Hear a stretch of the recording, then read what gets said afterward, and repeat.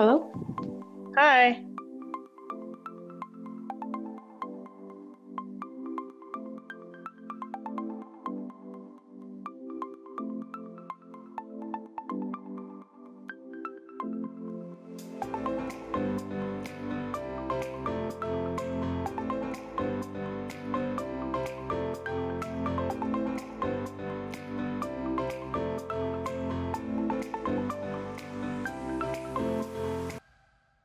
Hi, everyone, and welcome to another episode of Beyond a Thought podcast, where we're talking about issues you've probably been thinking about. I'm Lynette. And my name is Z. Thank you so much for joining us on another episode.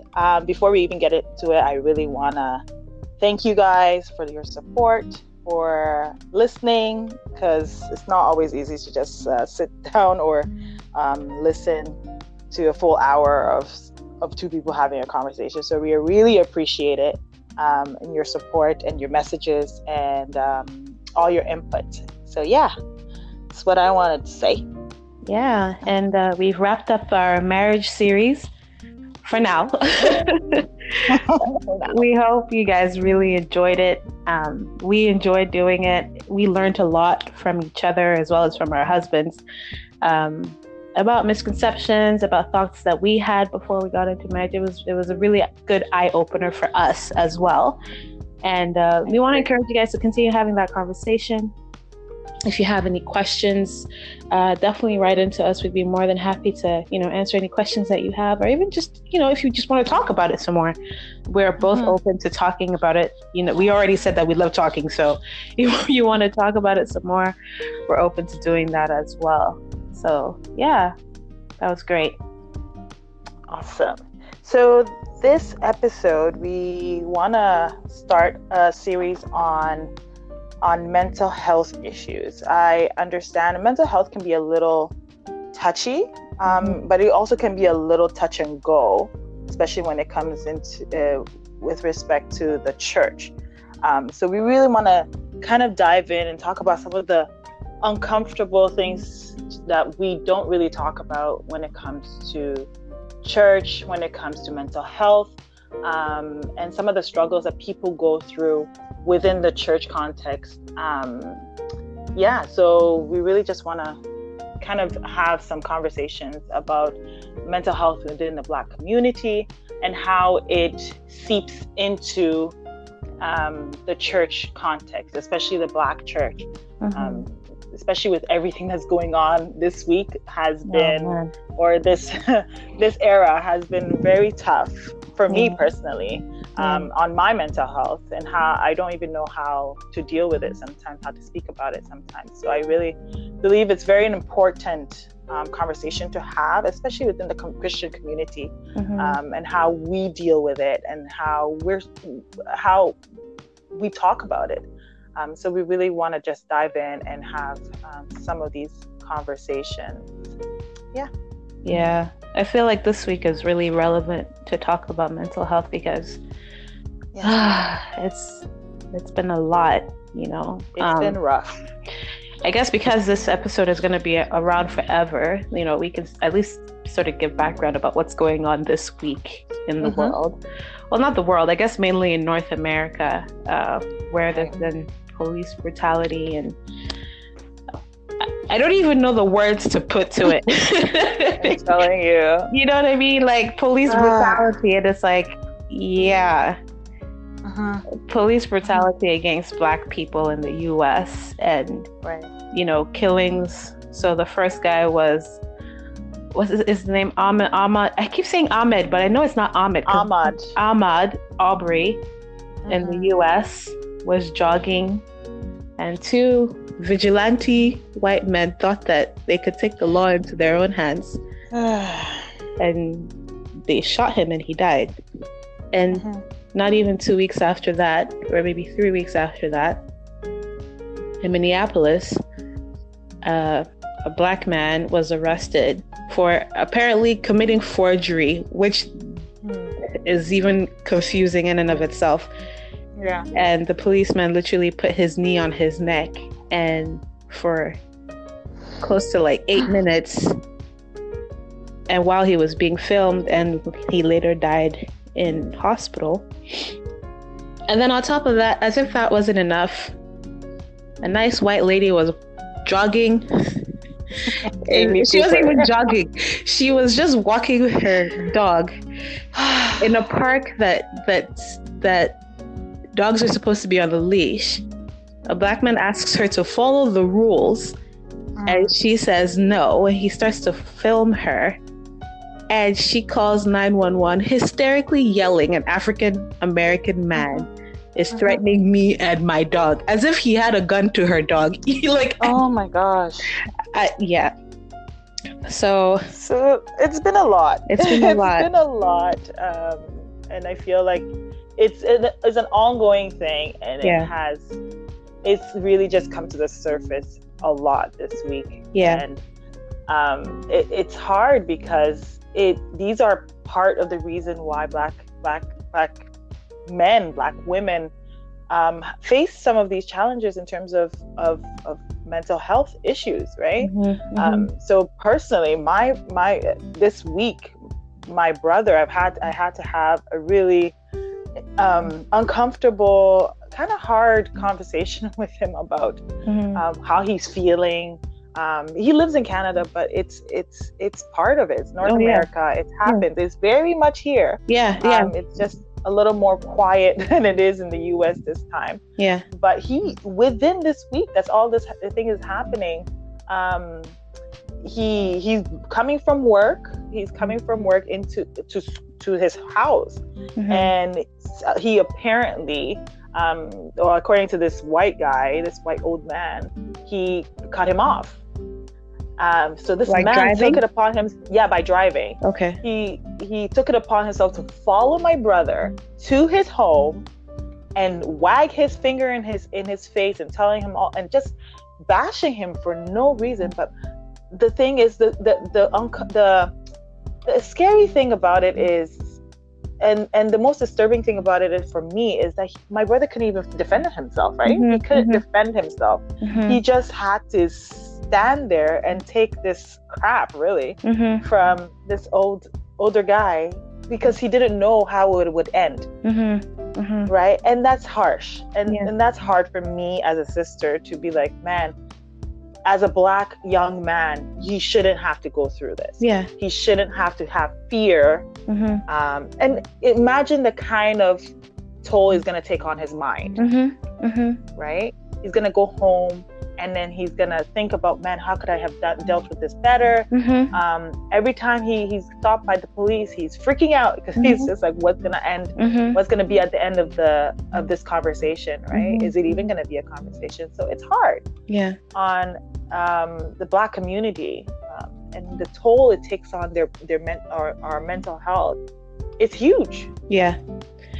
And I don't think a lot of people fully understand, like, well, how does racism have an impact on your mental health, know? And it's funny because, Lynette, you and I have been reading a lot about mental health, because we were just like, okay, we want to talk about this, but we want to come from an informed place, right? And when I was doing research about this, like, you just Google mental health in the black community, and it seems like almost all the articles that come up, they have some sort of link to racism, classism, poverty, like all these socioeconomic factors that black people experience in North America have a direct impact on black people's mental health.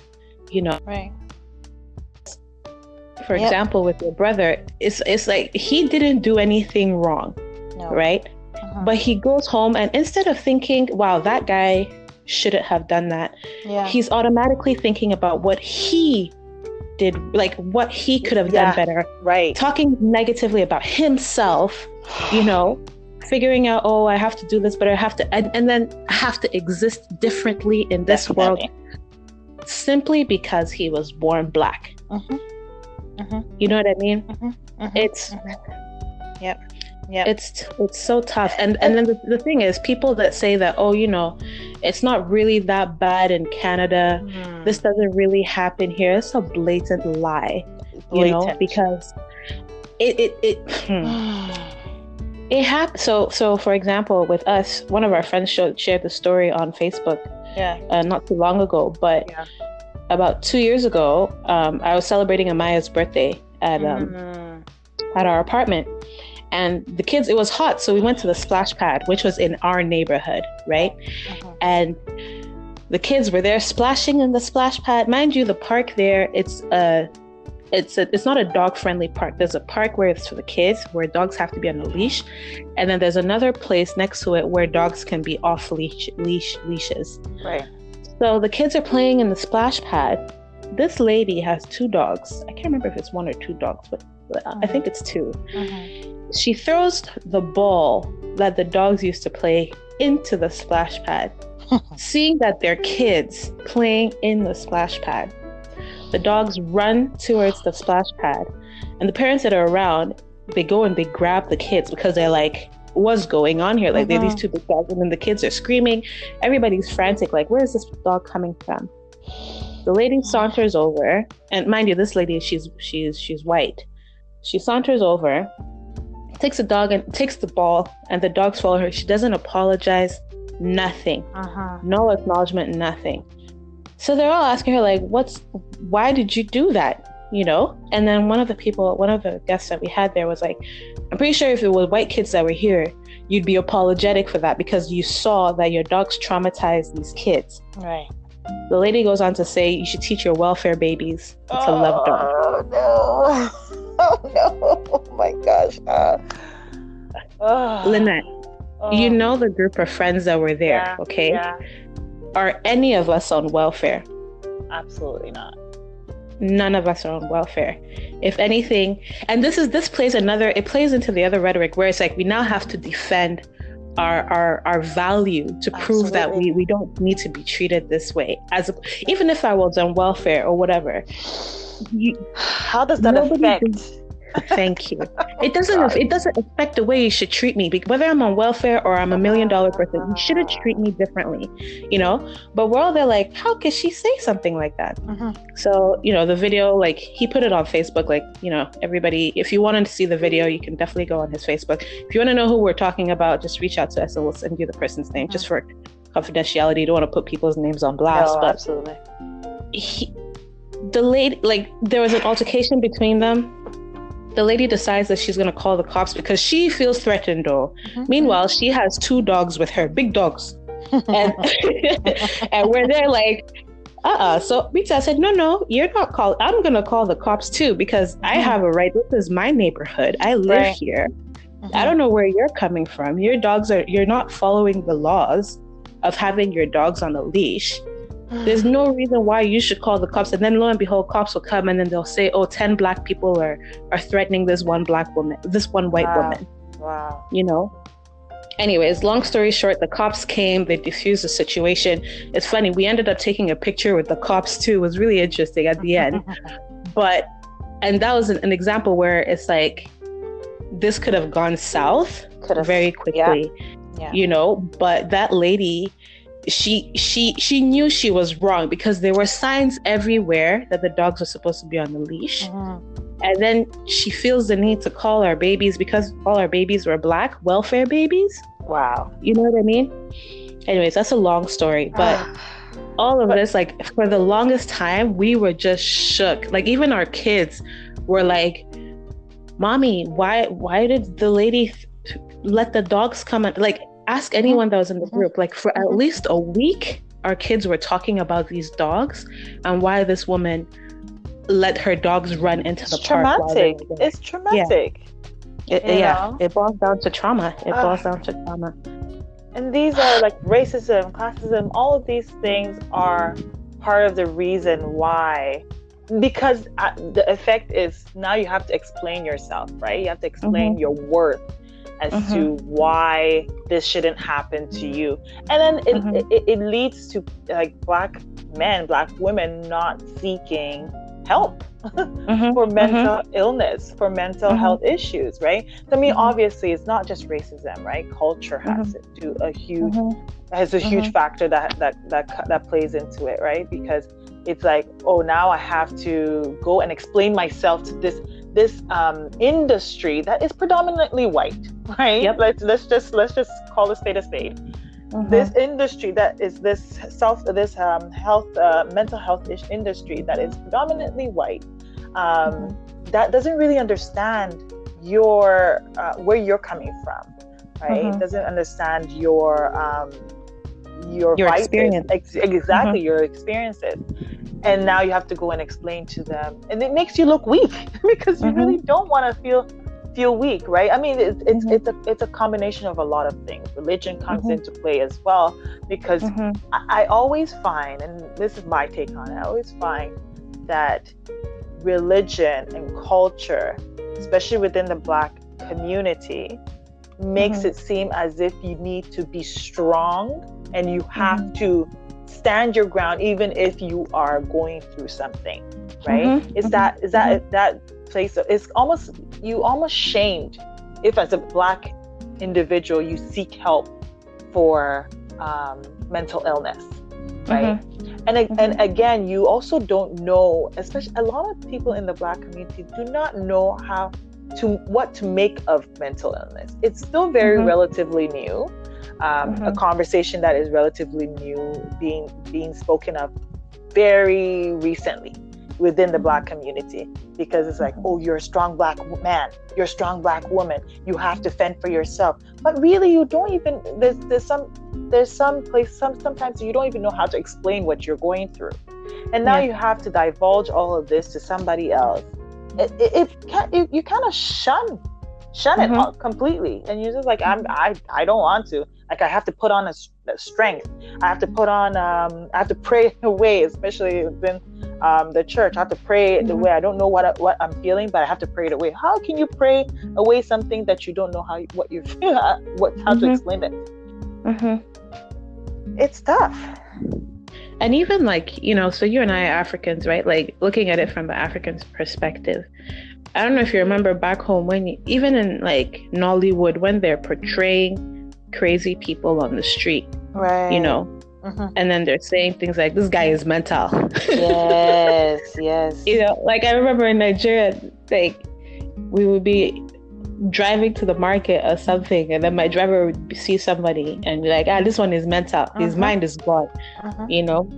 And so when you now look at, you compare, even just talking about mental health and mental illness, the perception is the guy that's on the street, not necessarily somebody that's struggling with depression or anxiety or anything else, but the guy that's on the street. So when you start saying, you know what, I think I'm struggling with my mental health, the perception is, and I say this because, you know, I've seen this happening, like in my family, my extended family at large. Like when we talk about mental health and mental illness, the automatic picture that comes up is the madman that's on the street, right? And it's like, but you're not mad, you're not crazy.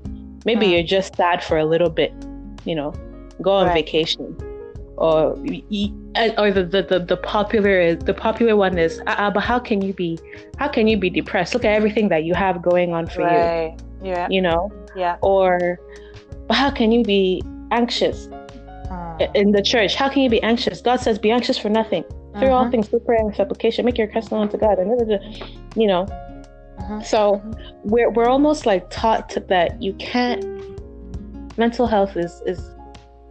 It's not talked about because it's also stigmatized a lot because of that one image of the madman on the street, you know. And like what you were saying about the distrust of mental health institutions, it's very real, because if you look at the history of how white America has used health against African Americans, you know, like you have examples like the Tuskegee experiments, you have like sterilization experiments in Puerto Rico, I think it's the Dominican Republic, one of those two, you know, and then you have all these science too. Science and all these things, all saying that, we're going to try this with you, which it's supposed to help. Meanwhile, it's destroying the community. Why then will that community feel like they can trust these same people with something as intimate as their mental health, you know? Because I feel like mental health deals a lot with fear It deals a lot with anxiety about what's going to happen tomorrow or what's happened before. Like, I feel like these are very intimate things to talk about. Like, it's not the same as, and I feel like it should be classified the same as, oh, I broke my leg, I'm going to the hospital. Because whether it's mental health or physical health, it's still your whole body, right? It's your body that's going through something. But I think that sometimes because it's considered mental health, it feels so intimate that you have to kind of have a certain level of vulnerability to go and seek help for what's going on in your mind. But because of the fact that, you know, us as a community, we don't trust wholeheartedly, at least, white run institutions, and also because of this stigma where it's like, if you have a problem with your mental health, it's either that you're not grateful to be alive, or either that you're not the mad person out in the street, so there's nothing wrong with you, or just suck it up or be strong. Like, so you have all those conflicting messages that we just decide, like, you know what, it is what it is, I'm just gonna deal with it. You know? You see, I also believe, like, I mean, there's white institutions, but then when you parallel that with as you being a Christian and being in the church, right? When you parallel that, do you find that there's some kind of like mistrust, even with church leaders, right? Because you don't know how much you can tell a church leader or even a church member, because of the rhetoric that has been, be anxious for nothing, pray it away, all of those things. Nobody is minimizing prayer. Prayer has done a lot of things, but you don't go, and I think you mentioned this a while ago, that you don't go to the like, you are, if when you're physically sick and you go to the pastor for, like, you know, prayer or whatever, they do pray for you, but they also encourage you to go to the hospital, right? But how about when you're sick in the mind, right? You also want to seek help for your mind, right? But because that is not looked at as you being sick, right? Because it's just in your mind. The battlefield of the enemy is in your mind, so pray it away. You now feel like, oh, I can't go to my church leader, or I can't go to my church member or church friend to tell them that this is what I'm going through, or to confide in them that this is what I'm going through, because you're going to be seen as like, oh, you're not praying enough, or you're a Christian. How do you reconcile being a Christian and being depressed? Or where is your faith? Where is your faith? Where's your faith? You know, where is your faith? Are you crying out to God? Are you praying more? Are you doing the right things that a Christian is supposed to do to not be in that state of mind? So there's also that mistrust within the church conversation, within the church context, right? It's not just institutions, but even within the church. It is an institution, but within the church, where you want to feel, you almost want to feel the most safe, right? Or you're supposed to feel the most safe. There's a lot of judgment when it comes to mental health issues, and it's not something that's really talked about, right? It's not talked about at all. That's true. It's just now that a lot of people are just scratching the surface of it, because it's like a lot of things, it's hard for us to talk about, right? Because we don't know how to deal with it. We don't know yet what it is. How do we merge the two? How do we merge God's word with the actuality, you know, with the reality of mental health issues or mental illness, right? So it's tricky when it comes to church. I remember one time you and I went out for dinner with a couple of people, and we had sort of started talking about mental health and, like, you know, getting help, right? And I remember somebody made a comment like, but is it in the will of God for you to go and get help for that? Wow. I don't know if you remember that comment. It was just kind of like put out there, and then we sort of went on. But that stuck with me for so long, because all I could keep thinking was, why wouldn't it be in the will of God for me to get the help that I need if I'm struggling somewhere? You know what I mean? And for me, it speaks volumes to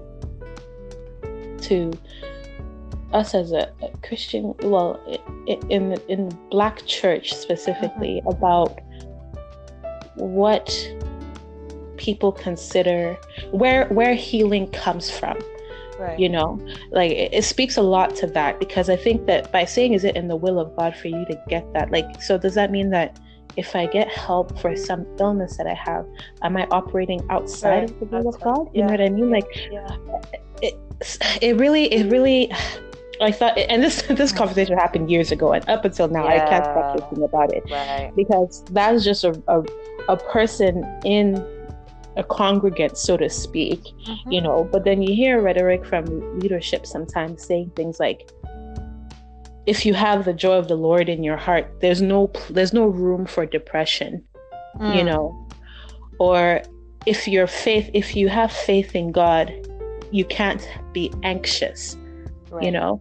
And like, I want to distinguish, because like, we all have some level of anxiety because our bodies are built with the flight or fight response, right? Like, God placed that in us to understand that when we sense danger, our bodies go through a whole process that tells us whether we should flee from that danger, or we should face it, right? And that whole process, the sympathetic nervous system process, can be classified as your body feeling anxious. So having anxious moments is normal, because if you don't have an idea of the unknown, or you're trying to figure something out, or you're worried for a period of time, that's normal, because that's, our bodies are built that way. But when we talk about mental illness, or specifically when it comes to depression and anxiety, and depression is the same thing, we can all have depressive times, you know, where something happened and then you're sad. You can be sad for a day or two. That's normal. You know what I mean? Like, people aren't happy 24/7. You know what I mean? Like, life happens. But when we talk about mental illness, or when we talk about, you know, mental illness specifically, is that the anxiety or the depression that you're experiencing is for an extended period of time. You know what I mean? Where it's like, you feel like at the end of the day, you don't even remember exactly what is causing the depression anymore. You're just sad. You can't pinpoint what is causing. And, you know, when you go to doctors, they'll tell you that when it gets to that point, it's because now there is a chemical imbalance in your brain, you know, of like neurotransmitters that regulate happiness, sadness, or anxiety versus depression. There's a chemical imbalance happening. So now it's not even a question of you're just thinking that you're sad. It's actually become a physical issue that needs to be dealt with, you know.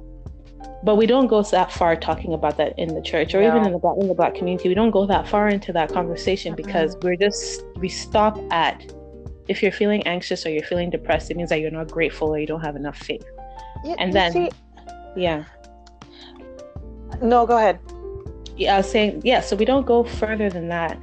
And because we say things like, you don't have enough faith, or you're ungrateful, it now adds more guilt to that person, that, oh, how can I not be grateful? Like, at least I still have life, you know, I have. And then you start to, and what I find is that you start to dumb down your experience, right? Which is, and I have to bring the whole racism thing back into that, which is what racism does as well, is because the thing that it's the outward thing that's making you feel terrible, but then we internalize it like it's our problem, like it's our fault. You know, this lady is calling the cops on the guy. He was probably like, oh, maybe I shouldn't have filmed her. Maybe I should have just kept it moving. But she was the one that was wrong, you know? And the same thing with us. It's like, oh, you don't have enough faith. You're not grateful. But then you know that you have faith, because, and I know a lot of Christians that struggle with mental health. It's not about faith. No. Because they have faith because they've been praying to God for healing. Yeah. You know, they're praying to God for help. They're believing God for this healing to come for their minds. They're speaking scripture. Like, I haven't spoken to one Christian that says that they deal with mental health issues that hasn't prayed about their mental health issue. You know what I mean? Like, and the conversation that we're having next week will prove that like you can have a Christian that says, you know what, I went to so-and-so conference, I went to the retreat. When they called people forward, they prayed for me. I went, I did this, I did that, and nothing changed. So then now they say, because you have little faith, or you need to be grateful. So they start thinking it's a problem with me. Right. And then the problem with me now adds to the issue of the mental health that they're experiencing. Right. You know? Right.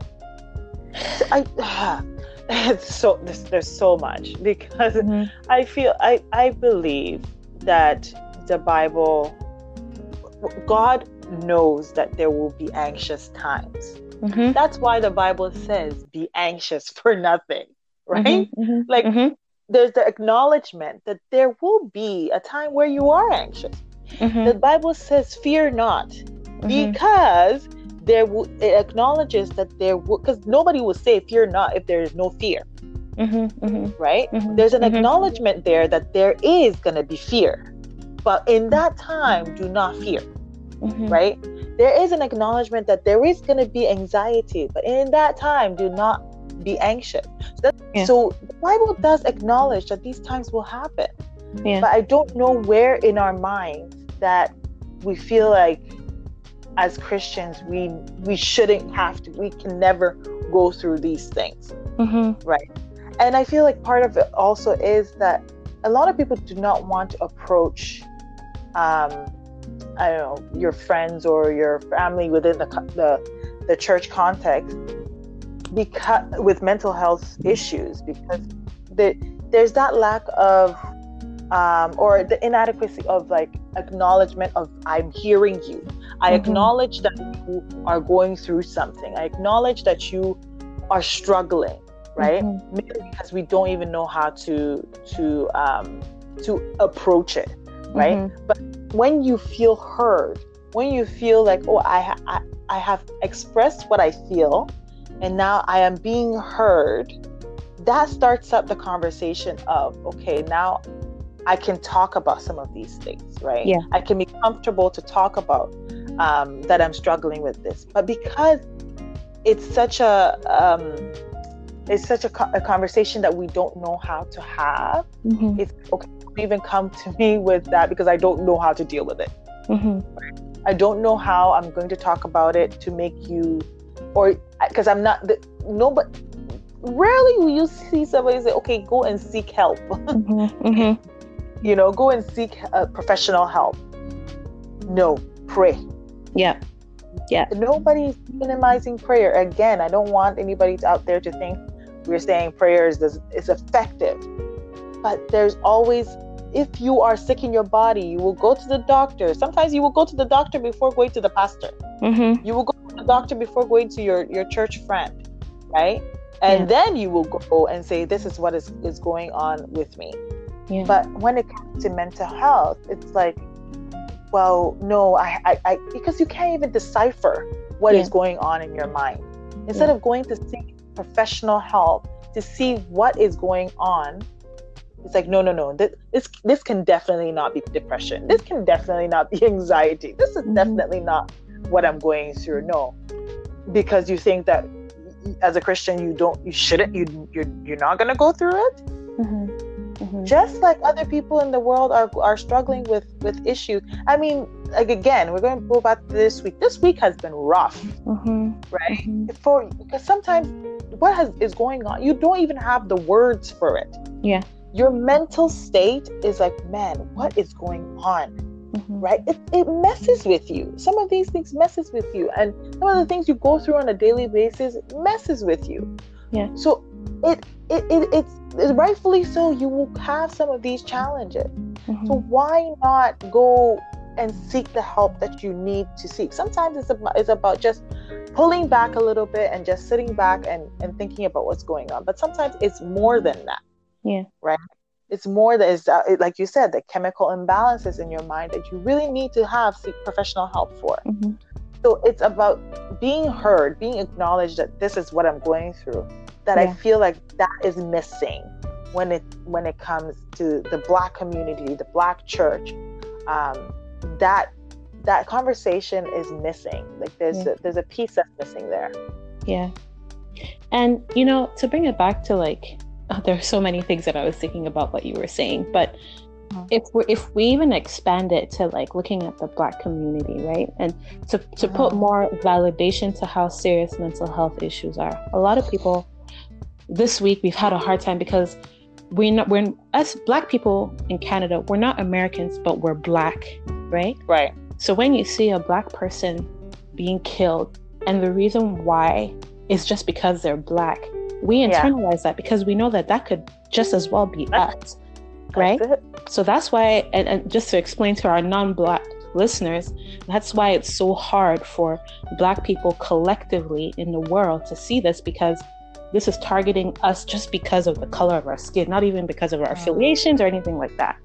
But looking at even mental health from the African context, okay, Africa has a lot of countries in Africa, almost even all of them, all went through really rough times in their history, dating back to slave trade, colonization, independence, neo-colonization, civil wars, right? All of these experiences are traumatic, okay? Right. And the one country that comes to mind for me all the time is Rwanda, right? So in 1994, Rwanda they experienced a genocide. 800,000 people were murdered. It wasn't even over a year. Weeks, 800,000 people were murdered. And it wasn't even just like, oh, the army was coming to murder people. It was, my neighbor is coming to kill. My neighbor that I've known since I was 2 has come to kill my father, Right. And all of this happens, and then it stops. And now people have to recover from that. Oh my gosh. How is that not a mental health issue? How is that not traumatizing? How is that not trauma? And because us as Africans, we're like, oh, don't talk about your business. Don't talk about your business. So all these people are internalizing this trauma and this pain, and are not and I'm saying all these people, I'm not trying to generalize it like every single Rwandan that lived through the genocide is experiencing this, but I can say a lot of people that lived through the genocide are experiencing this, because how do you live through or just act like you didn't see your uncle get murdered in front of you, or you weren't running for your life, or things like that. So when and that pains me, because if somebody, like, let's say that somebody lives through a period of time like that, and they're saying that they feel anxious, because something like that will cause anxiety. You know what I mean? Yeah. Something like that would definitely cause anxiety, because you can't sleep because you're worried that somebody is going to come into your house, or you're walking down the street and you're thinking maybe this person is going. All of these things, and we talked about the flight or fight response. All of these things are triggering that response about, should I run or should I stay? And you're constantly under that state of run or stay. It alters your body. It alters your brain chemicals. So somebody that experiences that is now also a church member because they've prayed, and they're still experiencing that, And if they come and they talk to, like, the church member or whoever, and they say, you know what, I'm feeling periods of anxiety. And the one thing that we tend to do a lot at church is we tend to faith away things, right? And what I mean by faith away things, it's like, oh, I've been feeling really anxious. And then the person says, be anxious for nothing, but through prayer and supplication, make your request. And it's like, but you didn't hear me. Why didn't you ask me what is making me feel anxious? What is going on? Or just say, speak life.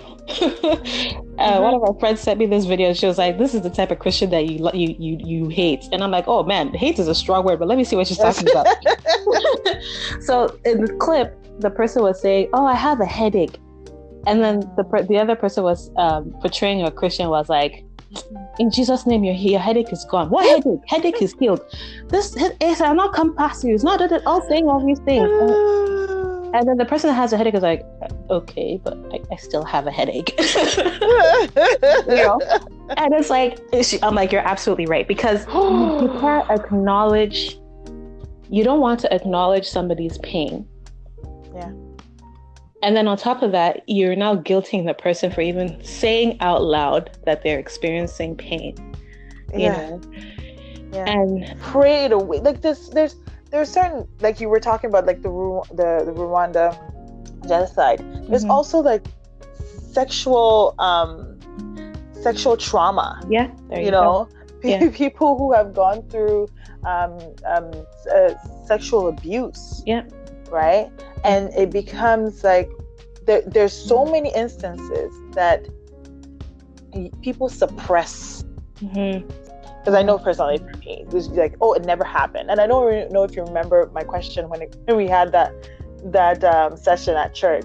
I was just like, so is that like, do you have a mental issue? If it's like, okay, this never happened, like, that is a real issue, right? It's like you want that fright or flight thing that you were talking about. It's like, I just want to get away from this thing that has happened to me, far away from it as possible. You know, I want to flee it from, like, put it out of my mind as if it never happened, because it's a coping mechanism, right? Like, I can only cope with the fact that this has happened to me because if I don't acknowledge that it has happened, right? So some of these things come back as triggers later on in life, right? And it affects some relationships that you have. It affects the way you interact with people, and it affects your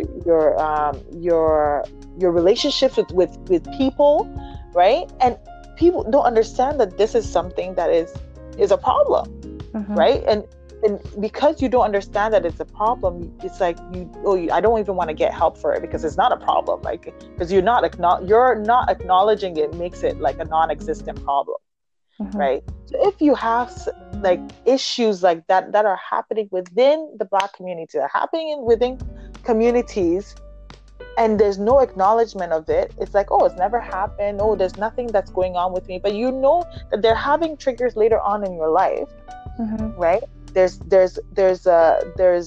relationships that are being affected because of your insecurities or some things that have happened to you in the past. And if you're not looking at it as it is, or calling it as it is, or calling it out for what it is, it's like, okay, how do you heal from that? How do you heal from that? How do you talk about it later on? How do you these are all issues, right? These are all issues that people are not willing to talk about, because it's like, no, that makes me look weak. That makes me look like I have an issue. That makes me look like, now, oh, this has happened to me before. Now I feel ashamed about it to even go and seek help about it. You know? Yeah. So have you experienced, have you had experiences like that where you've had like mental health challenges or issues, and you've had this kind of like pushback, or you know what I mean? Like, for me, I just think I didn't know. Like, again, like I said, it's a really new conversation that we're having within the Black community, within the church context. I've grown up in church, like, for as long as I've been alive. I grew up in church, so a lot of these conversations about Black mental health was not being had, because nobody even had a name for it, right? It's like a conversation that has not been had at all. Now it's so super new. It's like, okay, which aspect of my life is a mental issue, right? Because now you have to kind of like look back within yourself and be like, okay, at which point, like when I was this age, was this a mental health issue? When I was at this stage of my life, is this a mental health issue? Because the fact that you can't decipher what is a mental health issue from what isn't is also a huge issue, because you don't know what you're feeling, right? So I think for a very long time, I just didn't even know that I was going through any kind of mental health issue, right? So like even I can't even remember. I can't even pinpoint a time where, like, I'll give a personal experience. I think when I was like 17 or 18, I was suicidal. I had suicidal thoughts because I was going through a time in my life where I didn't feel any worth. I didn't feel any there was just a part of my life that I just couldn't understand. Like, you know what I mean? I was a very, like, you see me talking now, like, I was a very timid person when I was growing up. I had a lot of timidity. I didn't feel like my voice had any value attached to it, right? So whenever I had like, I was in a room or with people that I felt like I could have a voice, I was like, no, because nobody ever taught me how to have my voice, to be able to have a voice within any kind of context. So I always suppressed the fact that, I can actually make a contribution here. So there was a lot going on within that time of my life. So coupled with a lot of stuff, I just didn't know how to express it, right? I didn't know how to express what I was feeling. I didn't know how to express it to my family, to my friends. And I was going through these cycles. So I became very suicidal.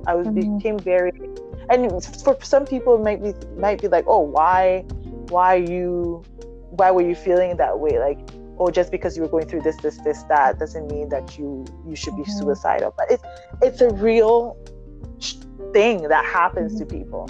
So I remember, I don't know what I took, but it's only by God's grace that it didn't work. I think you know what I mean.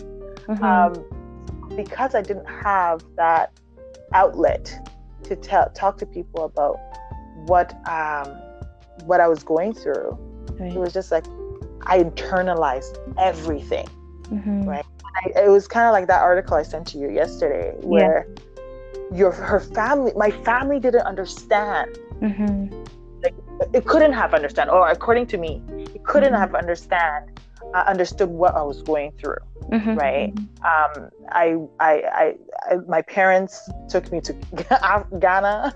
I was there by myself with my brother. So there was a lot of things that wasn't going the way that I thought should go. So I was very much a lot of internalization of a lot of things. And because I was internalizing a lot of things, it was almost as if because there needs to be some emptying. I didn't know how to empty it out, right? I didn't know how to have that conversation with anybody. I didn't know if I was able to have that conversation or the conversations about the things that I was going through with anybody. So internalizing it made me feel like I had control over it, but still I didn't, right? So it made me really, there was a lot of hurt, right? And there's challenges that I'm still going through. And still trying to work through. So if sometimes you just don't know how to talk about it.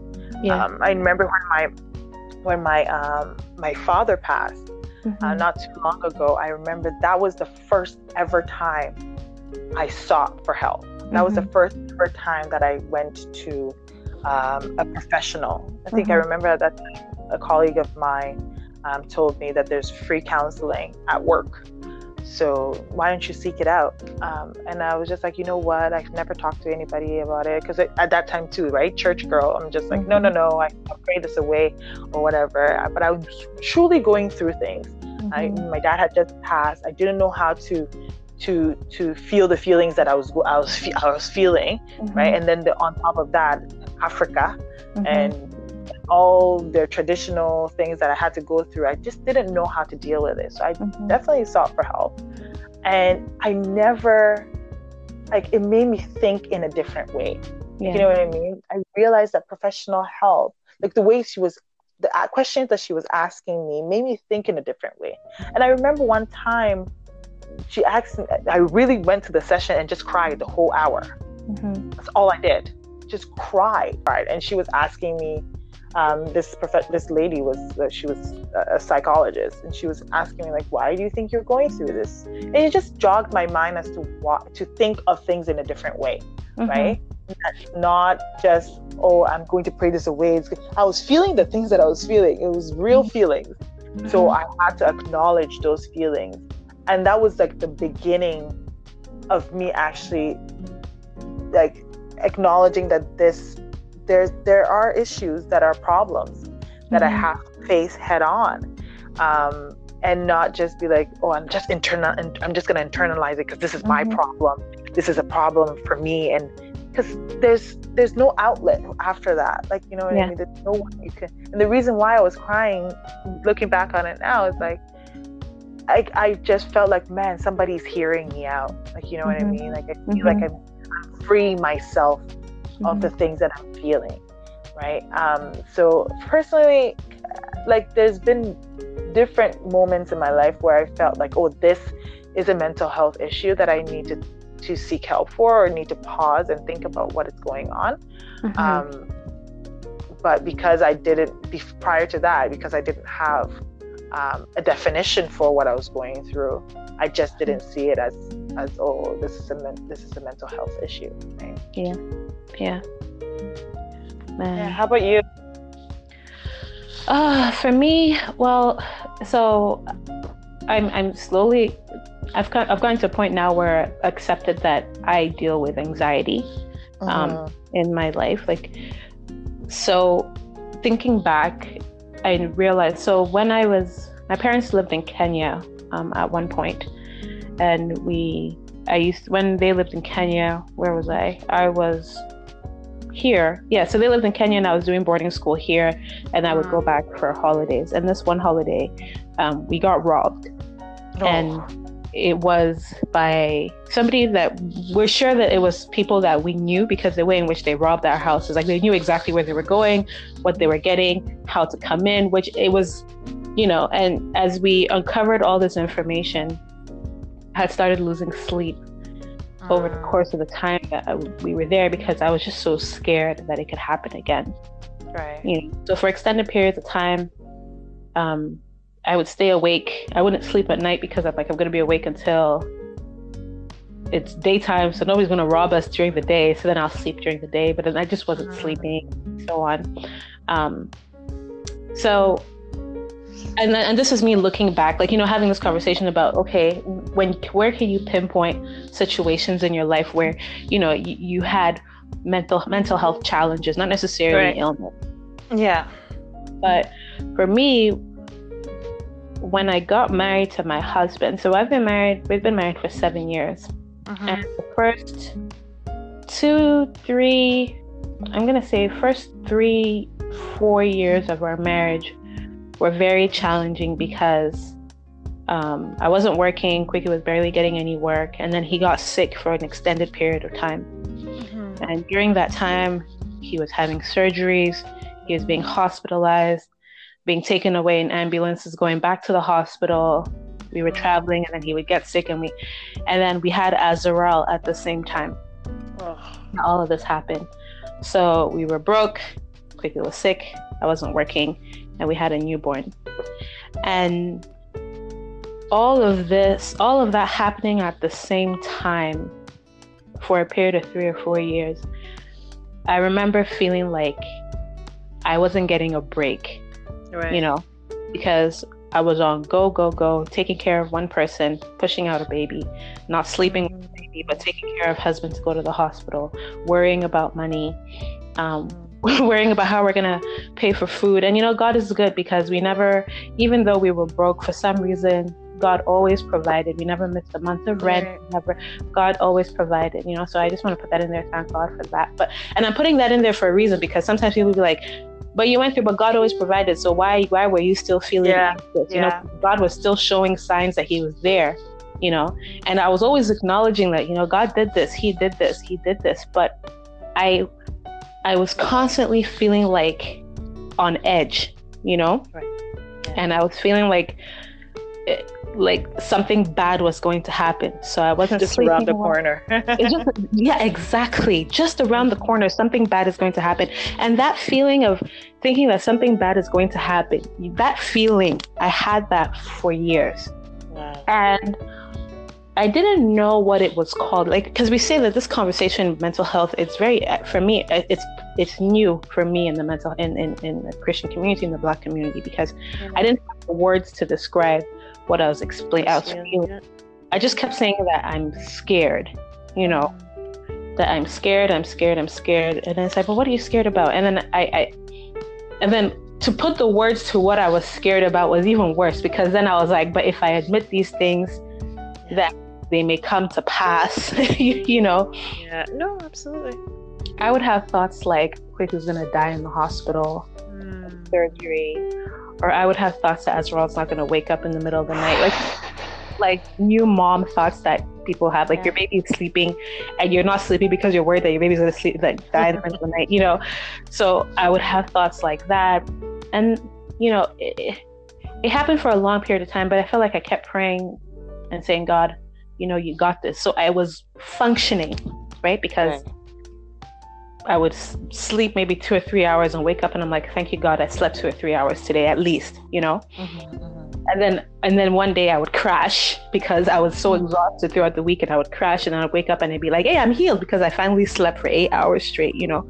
But no, it's just because my body just couldn't handle the struggle, you know? It got to the point I didn't seek help for any of this because I just felt like, you know what, this is life, you know. God didn't say it was gonna be perfect, so just thug it, you know, be anxious for nothing. I would pray about it. They would ask people if the spirit of fear, God did not give the spirits of fear, but of power, of love, and a sound mind. And I was just repeating all the scriptures that I knew, but it wasn't helping. And then there is this, I think I was pregnant with Amaya. I had 2 weeks where I was waking up with panic attacks in the middle of the night. And I wake up and I'm like, something bad is happening. Something bad is going to happen. I'll check on Azrael. He's alive. Sometimes I'd even look at Quick and put my hand on his nose to make sure he's still breathing, you know? And I'm like, I know, right? It's like, come on, Z, relax. But like literally, it was a very real fear for me that like, something is going to happen. And I would have panic attacks. And then I got to the point where I was like, I can't do this anymore. I need help.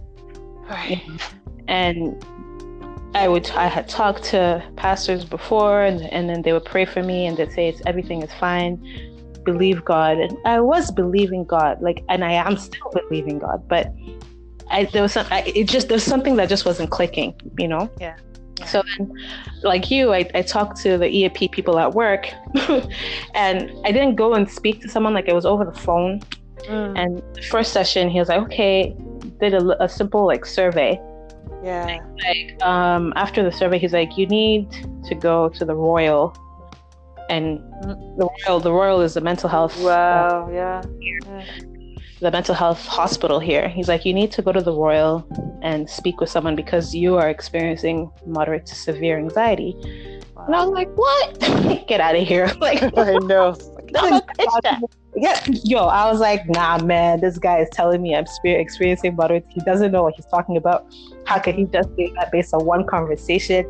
But then I was still having these panic attacks. And I'm like, okay, this is actually disrupting my work, because now at work, I couldn't concentrate because I wasn't sleeping. And then because also at work, sometimes I'd be thinking, Azrael has gotten the yellow school bus. I don't know if he's gotten to school. How am I going to know if he's at school?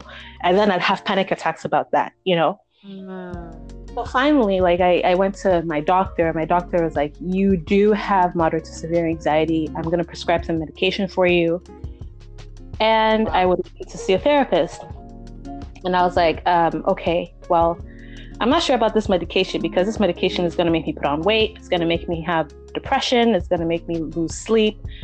And I was like, right at this point, after all the panic attacks, I was actually looking forward to sleeping, because I spent the whole day being so scared.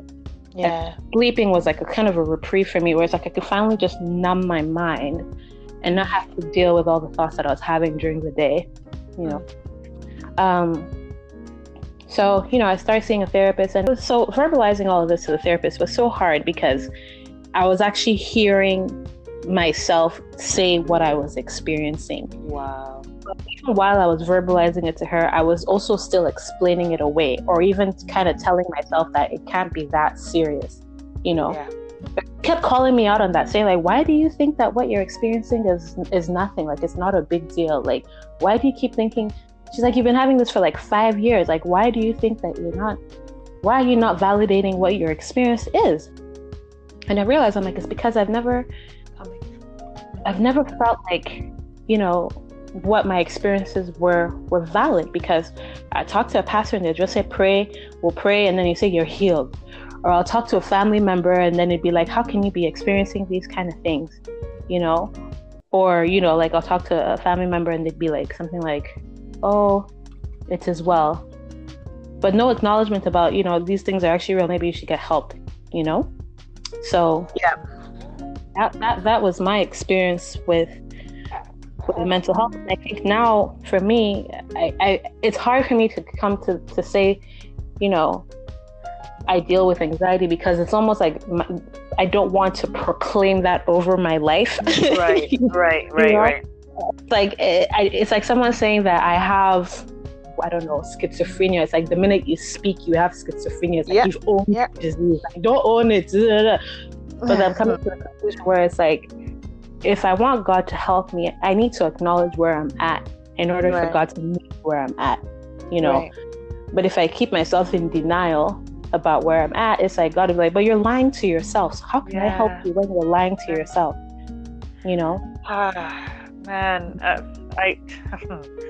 It's so tricky. It's really so tricky, because, and I understand, because it's almost as if I'm acknowledging this thing over me, and so that it might have power over me. Exactly. Right? And I think that's where it gets really it gets really murky for me as a Christian, because I'm just like, do I acknowledge, like, if I have a headache, I will acknowledge that I have a headache. My head is hurting, and I will take a medication for it because my head is hurting. But just are you proclaiming that your head is hurt? Are you acknowledging that your head is hurting and you're taking medication for it? Or are you just proclaiming over your mind, I'm going through a headache, like I'm having a headache? You know what I mean? It doesn't mean that I'm trying to proclaim it over my life. It's just like, this is like realistically what I'm feeling. So it gets a little tricky, and it's something that we definitely need to work through as Christians, and not feel as if like, what we are experiencing, and not validating what we are actually experiencing, and making it seem so spiritual. Like, exactly. I mean, let's be real. When we have to be real. Like, it's just the reality of it. There definitely is some element of spirituality in all in mental health. I really do believe that there is an element of spirituality in it, and I don't think you and I are minimizing the impact of it in mental health. But I think that, like, we always talk about balance, right? Like, there needs to be a balance between when we're addressing the spiritual aspect of things and when we're talking about the physicality of it. And right now I think we're tipped towards the spirituality of it a lot, that it can go over people's minds, whereas when we look at, practically speaking, what does that look like? And I remember sharing with a friend, like, when I was going for therapy, a lot of the things that we talked about, I was able to find references to it in the Bible.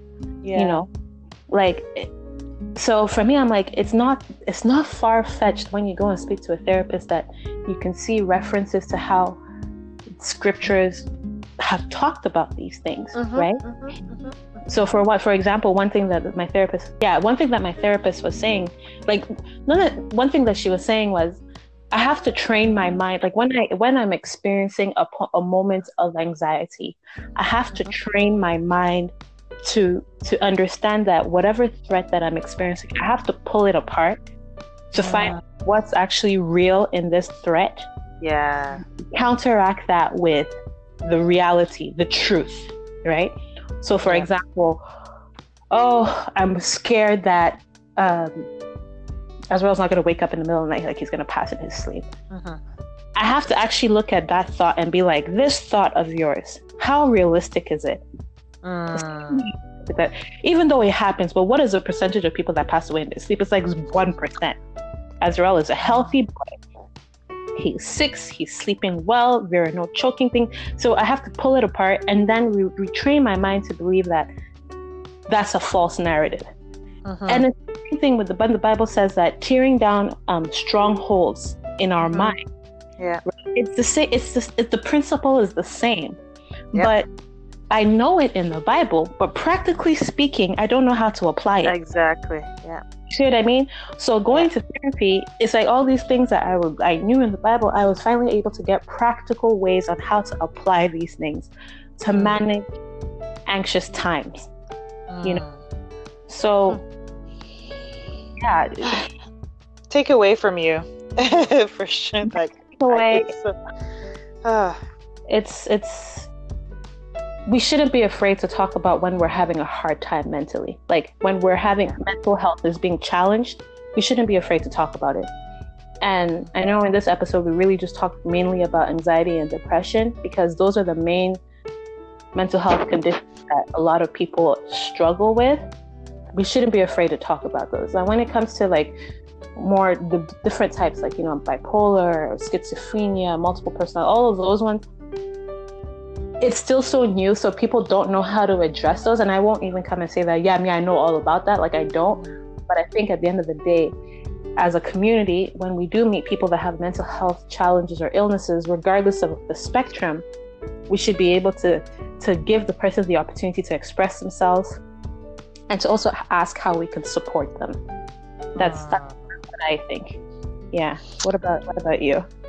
I agree. I think I acknowledge in this episode that it like mental health in a whole is so broad, right? And again, this is just something that we in the Black community is, I believe, we're just scratching the surface of and starting to have real conversations about it. So I agree with you that we need to really allow people to have the space and the platform and show people grace, like, you know what I mean, to talk about some of these things and not be judgment and not automatically jump to conclusion and place judgment on somebody because of what they're going through, especially through the eyes of they're going through demonic attacks, for example, right? So I feel like we really need to have a graceful conversation and allow people to express themselves and talk about the things that they want to talk about without projecting anything on them. So it's mental health like conversations are just so sobering, and it makes you realize some of the things that we're not talking about, right? That's some of the conversations that we're not having. So next week we're having a guest speaker who is going to talk about her experiences within the church with mental illness and the things that she's gone through.